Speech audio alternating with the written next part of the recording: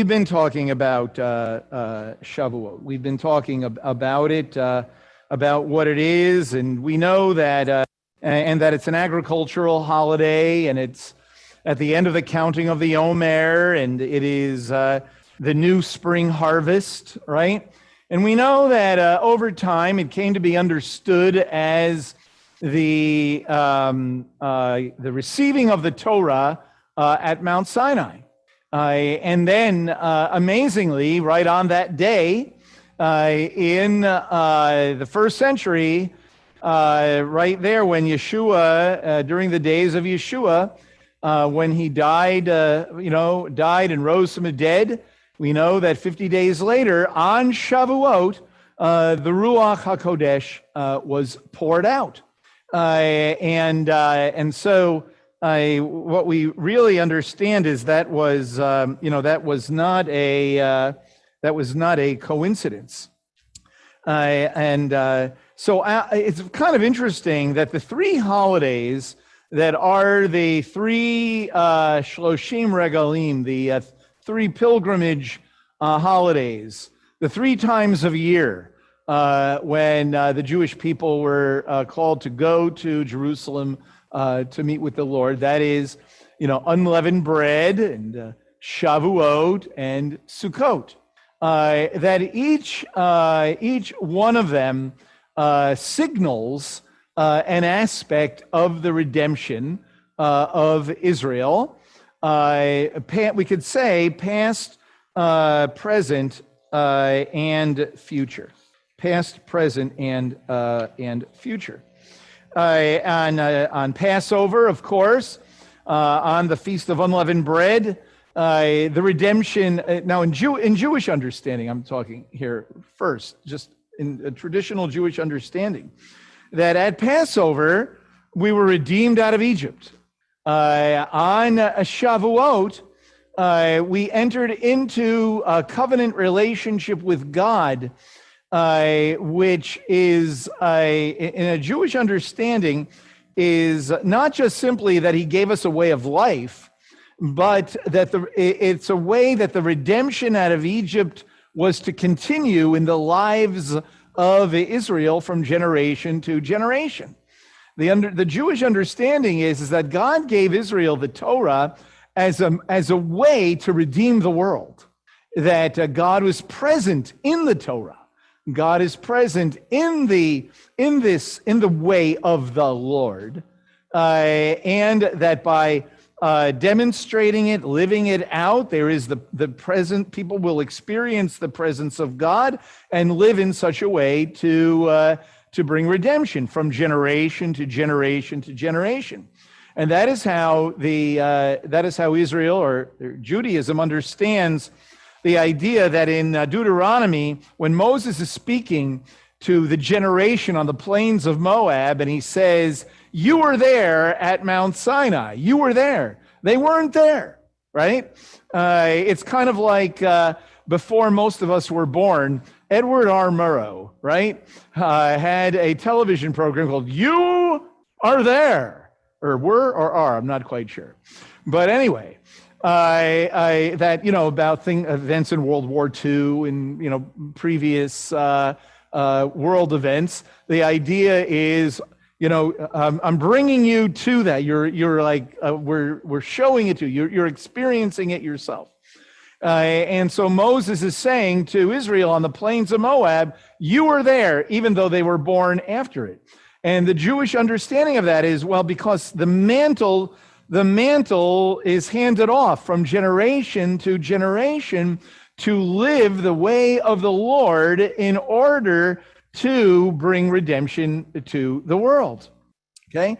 And that is a very important understanding of the receiving of the covenant at Mount Sinai, right? And then in the Jewish understanding of Sukkot, that is the kind of the end of the journey. It is the great ingathering. Sukkot is the full harvest, like the consummation, the Olam Haba, the redemption of the world. And that's why you read in passages like in Zechariah that all the nations will come and celebrate Sukkot. because mission accomplished, the redemption of the world. And so you have the work of God, past, present, and future, in these three pilgrimage feasts. Now, that is a pretty good understanding, I think, of the work of God. But from our vantage point, as a Messianic community, from our vantage point, yes, we celebrate Passover and remember the redemption of the Jewish people out of Egypt. But from our vantage point, we see that the second Exodus, has begun, the redemption, the final redemption, the redemption of ultimate bondage, the bondage of self, the bondage of sin, has begun to be removed in the finished work once and for all of Messiah Yeshua, in his death and resurrection, his ascension, and the pouring out of the Ruach HaKodesh. So the death and resurrection of the Messiah bring the redemption. But when we come to Pentecost, when we come to Acts chapter 2, when we come to the pouring out of the Ruach, this is really where the beginning of the new covenant occurs. It's really here, not at the resurrection. That brings the redemption, which is necessary for the inauguration or the installation of the Brit Chadashah, of the new covenant. And so the Ruach is poured out.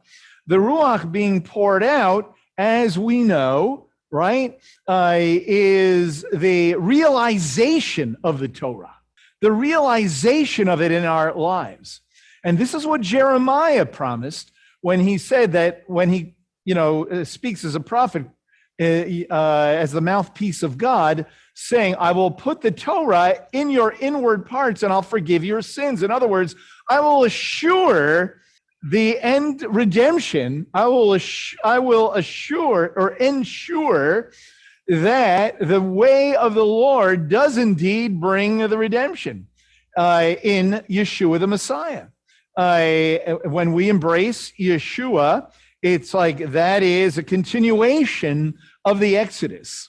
And it is a rather interesting, way of understanding, a very interesting way of understanding the covenant at Sinai as a continuation of the Exodus, of the redemption, that the redemption happened out of Egypt, but it continues in the life of Israel as Israel, walks in the way of the Lord.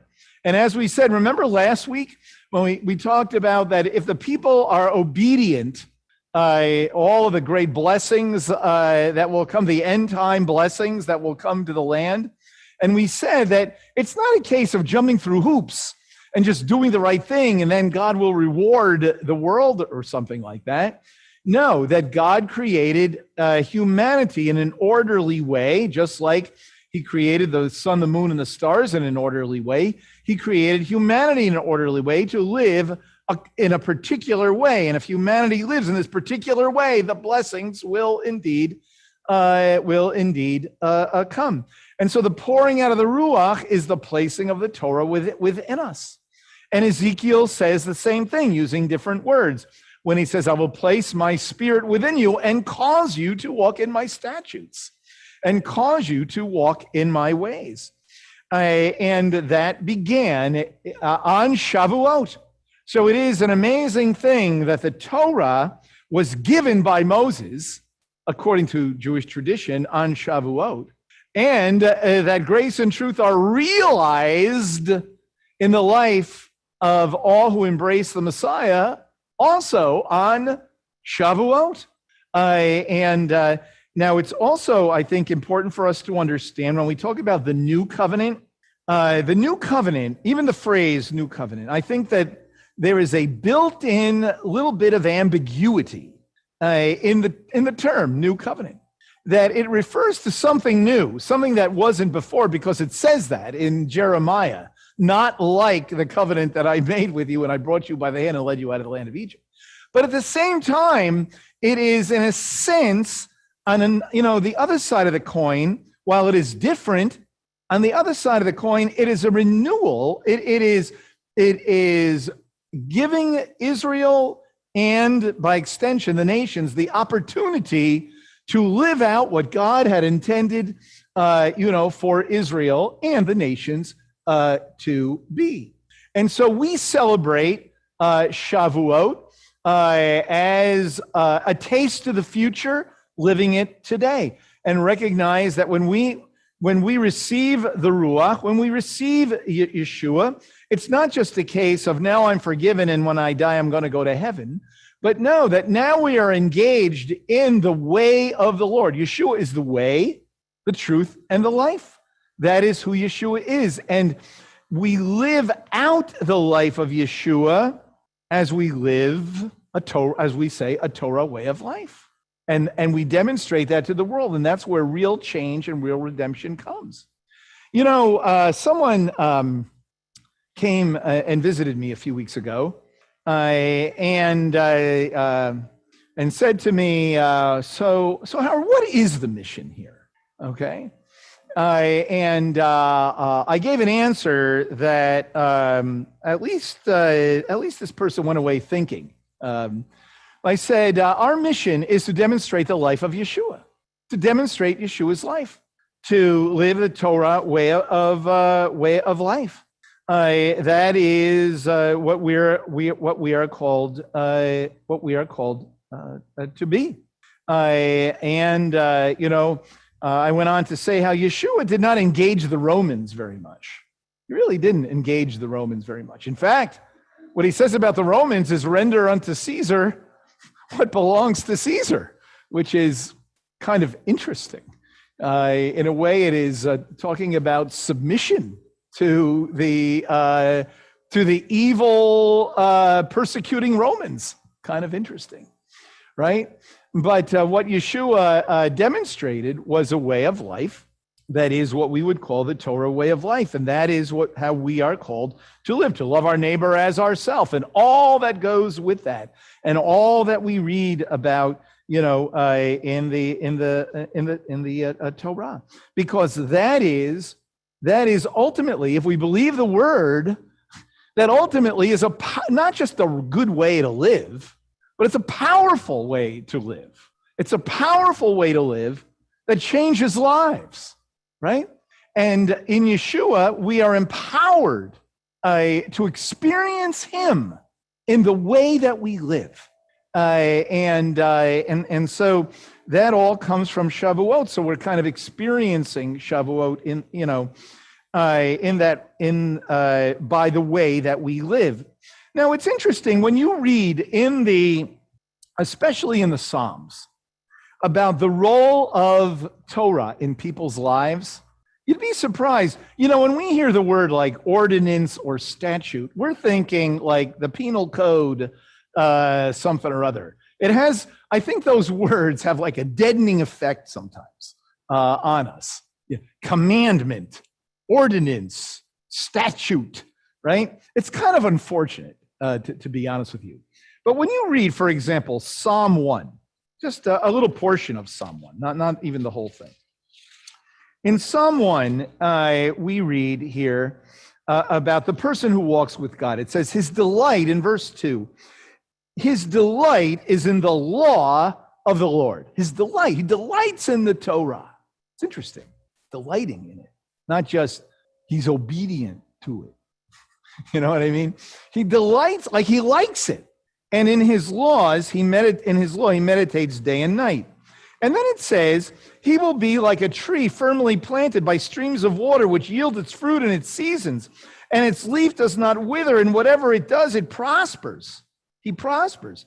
In other words, there's something about the Torah that causes refreshment, that causes fruit bearing, that causes, prosperity in the right context.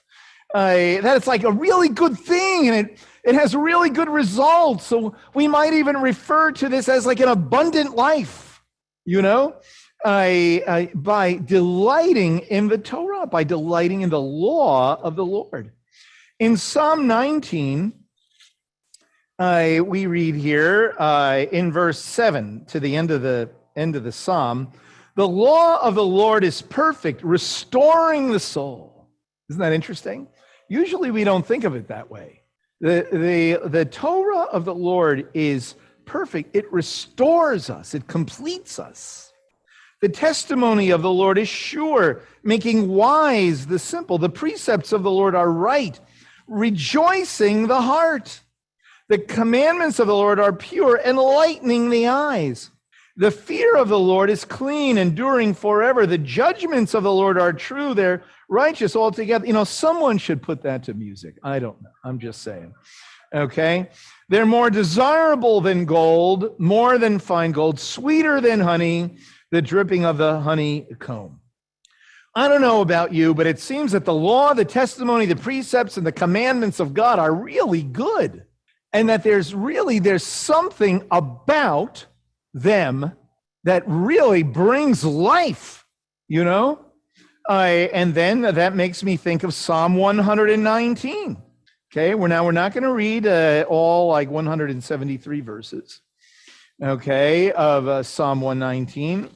But, you know, it is a rather interesting passage because of what it says about the way of the Lord. For example, in verse 25, my soul cleaves to the dust. Revive me according to your word. I have told of my ways, and you have answered me. Teach me your statutes. Make me understand the way of your precepts, so I will meditate on thy wonders. My soul weeps of grief. Strengthen me according to your word. So it seems, this is a lament, by the way. Okay? This is like a lament. I'm hurting, God. I'm really hurting. Teach me your laws. I'm really hurting, Lord.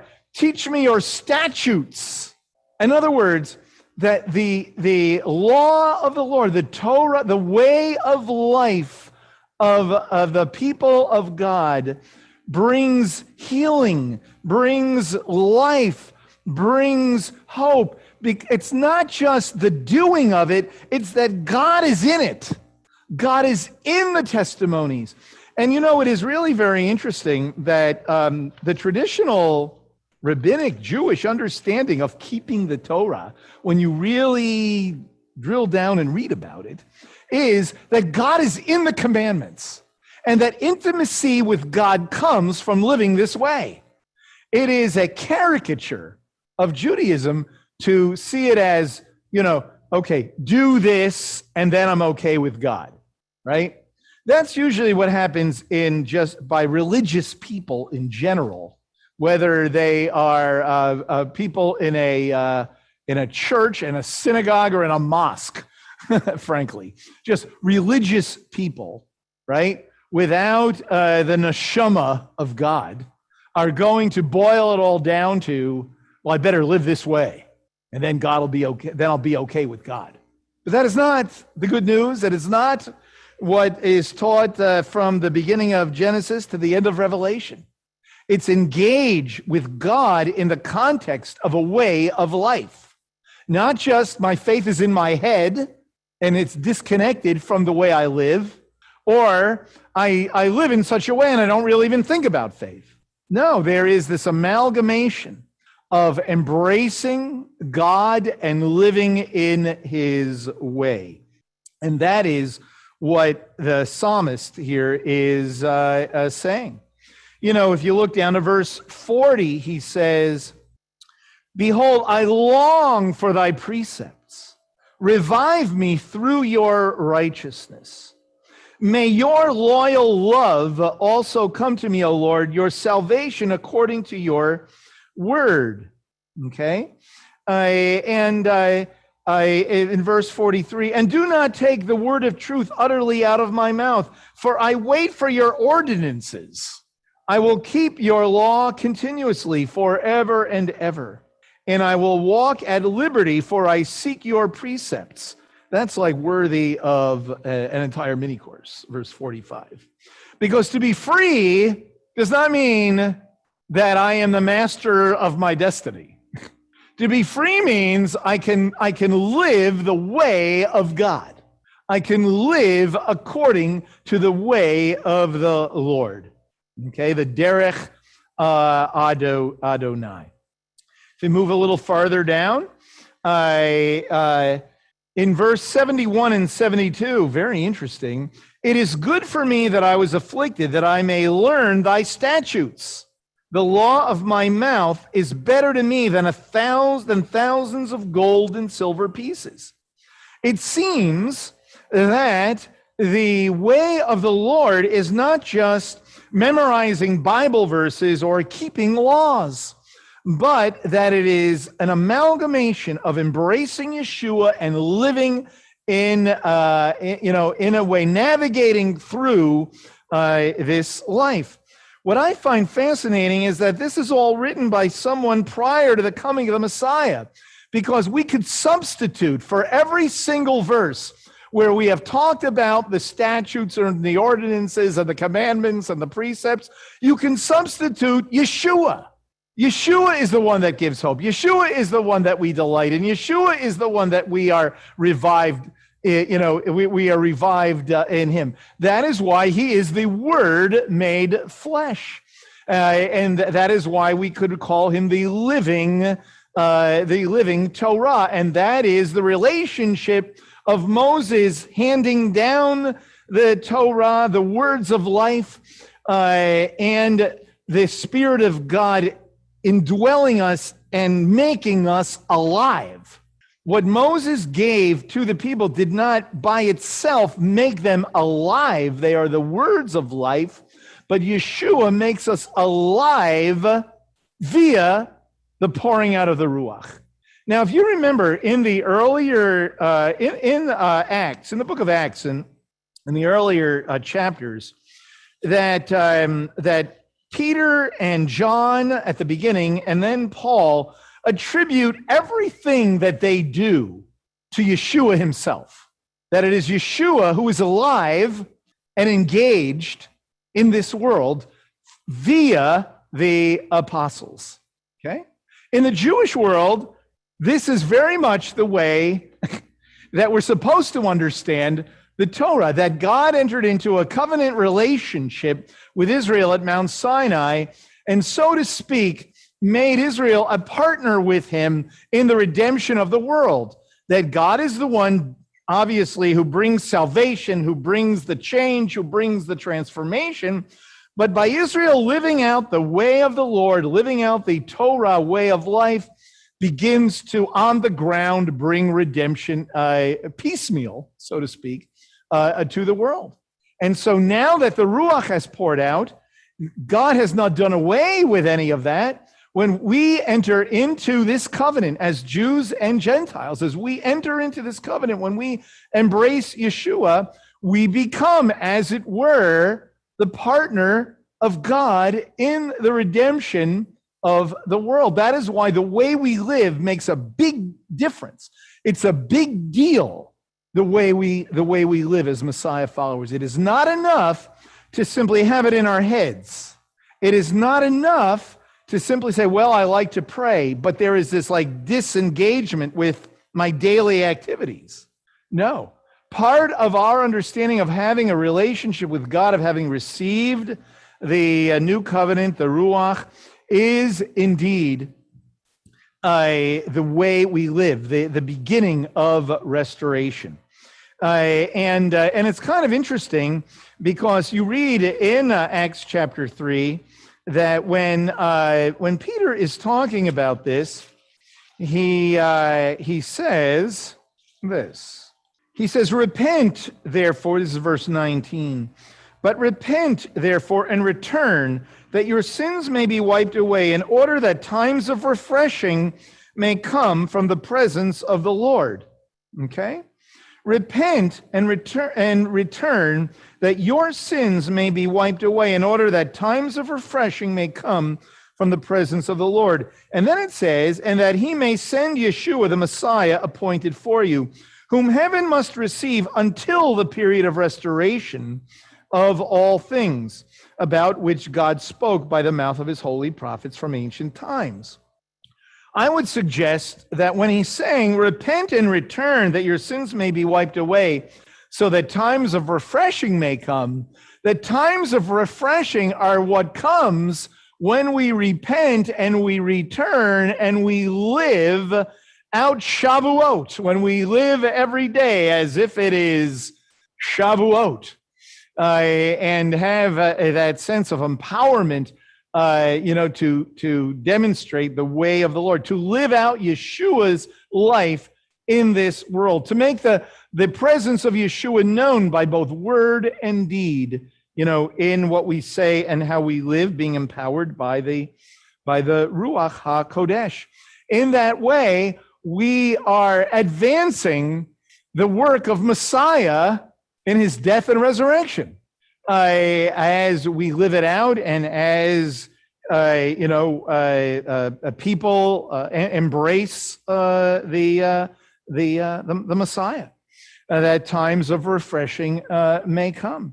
And so the challenge for us is to live in that way, to live out that time of refreshment, kind of like what you read in the book of Hebrews about entering into an eternal Shabbat. We enter into an eternal Shabbat when we embrace the Lord. Not that every day is literally a day of rest, but we're living, so to speak, in the presence of Shabbat. We're living in the presence of God all of the time. And that is what Shavuot celebrates. It celebrates the new covenant. It celebrates the inauguration of it. So when we observe it, we're remembering that it happened historically, but we're called to continually, live that out, that covenant relationship.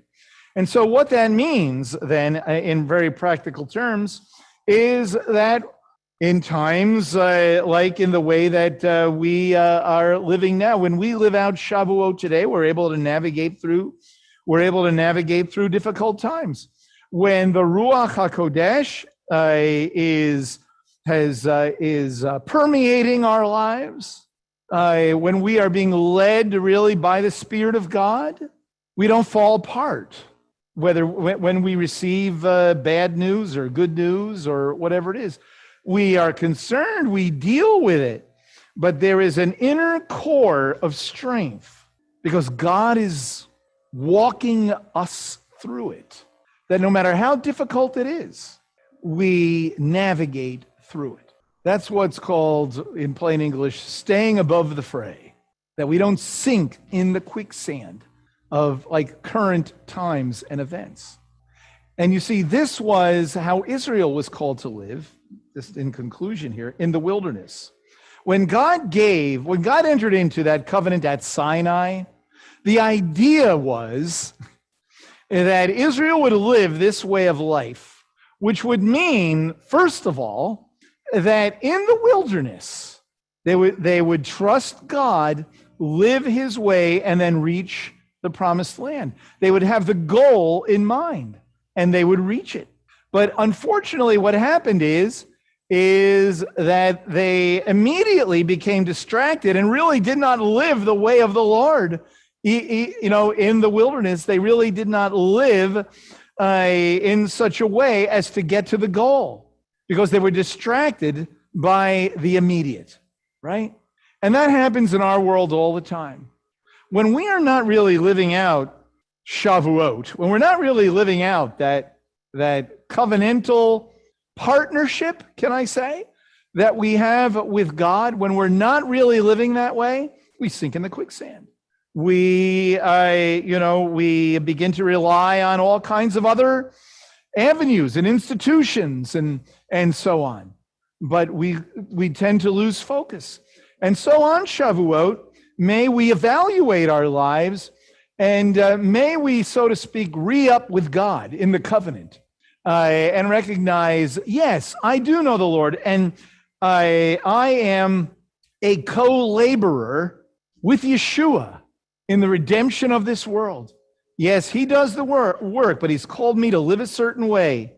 He's called me to speak a certain way.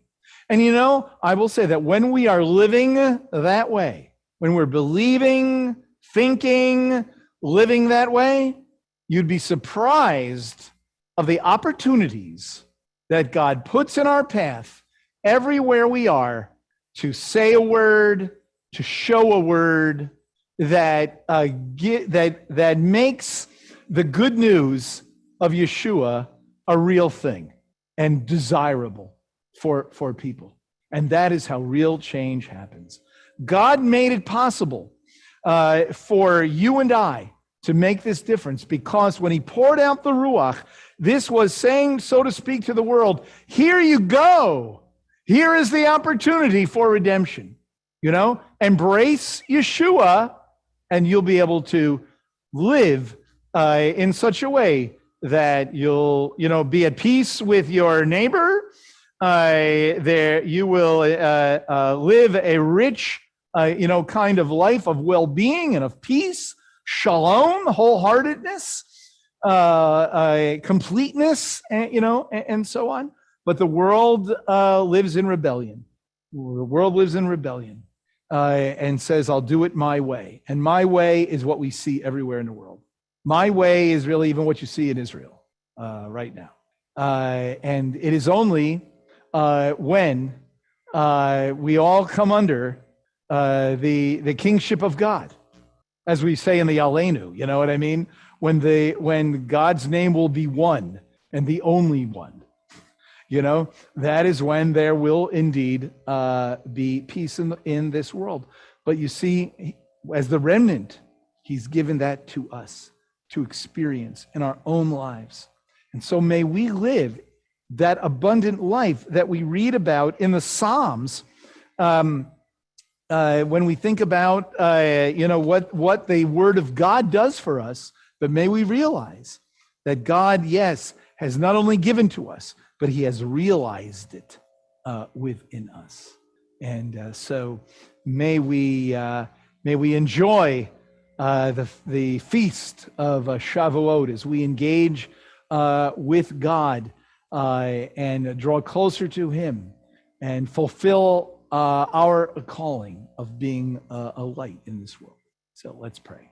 Lord God, we do pray, Lord, that we would live out Shavuot, that we would be filled with your Ruach, we would be filled with your Holy Spirit, we would be empowered to live in a way that is appealing to this world, a life of peace, a life of kindness, a life of deference, a life of honesty, of faithfulness, all those things, Lord. May we live that way, God, and may you empower that way to bring people to yourself, God. And we look forward to the day. We look forward to the day, Lord, when Yeshua will sit on his throne in Yerushalayim, in Jerusalem, and the whole world will live that way. We'll live the way of the Lord. Thank you, God, that you have called us to, so to speak, plow the road, to take away to be the builders of the road, as we read about in Isaiah, and to make the way straight, Lord. It's not an easy life. It's not an easy way, Lord, but it is a very fulfilling way. And we thank you for it in Messiah's name.